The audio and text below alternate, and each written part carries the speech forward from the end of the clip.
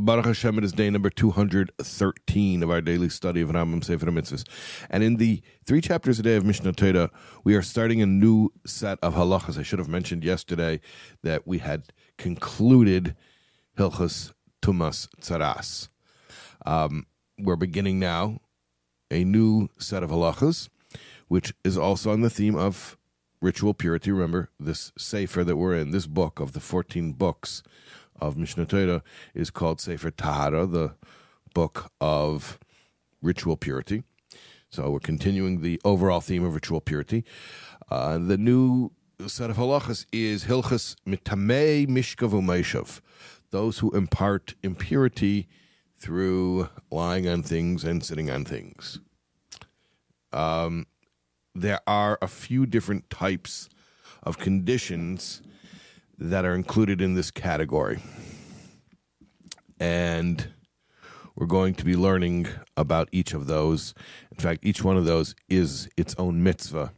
And those will be the mitzvahs that we'll be learning during these chapters. So, and what that means more specifically about all these 4 types. I'm not going to say what all 4 types are, because then I'll give away what the mitzvahs are for the next few days. But I'll just tell you what they have in common as far as their status of impurity. All 4 of these types of individuals become a primary source of impurity, what we call an of. Remember, we had the concept of aviavos hatuma, which is the dead body, and then the next thing is an of, father of tuma. So all of these categories are the level of an of, which means a father of tuma.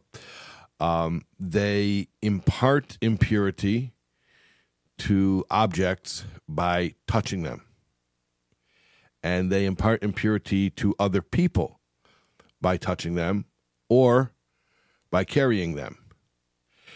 As well as they impart impurity to objects by lying on them, or sitting on them, or riding on them. And the impurity that they impart to the objects upon which they lie or sit or ride become themselves the level of a father of Tumah. Which means that the objects upon which these people lie or sit or ride then turn around and impart impurity to the objects that are on them. So we're talking about a fairly strict level of impurity. Okay. So today's mitzvah is going to be one of these 4. And I'm telling you right now, I'm telegraphing that we're going to have each of these 4 categories is each a mitzvah over the next few days. Okay. Today's mitzvah, one mitzvah today. Positive Commandment 99 is the ritual impurity of a menstruating woman, what is referred to in the Torah as a nida, a woman in her menstrual state until she achieves ritual purity through immersion in a mikveh, is known as a nida, and she is one of these 4 categories of ritual impurity that we just described.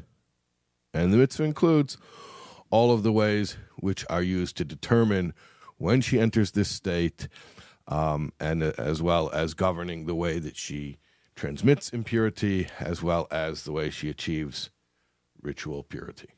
Okay, that's the mitzvah for today.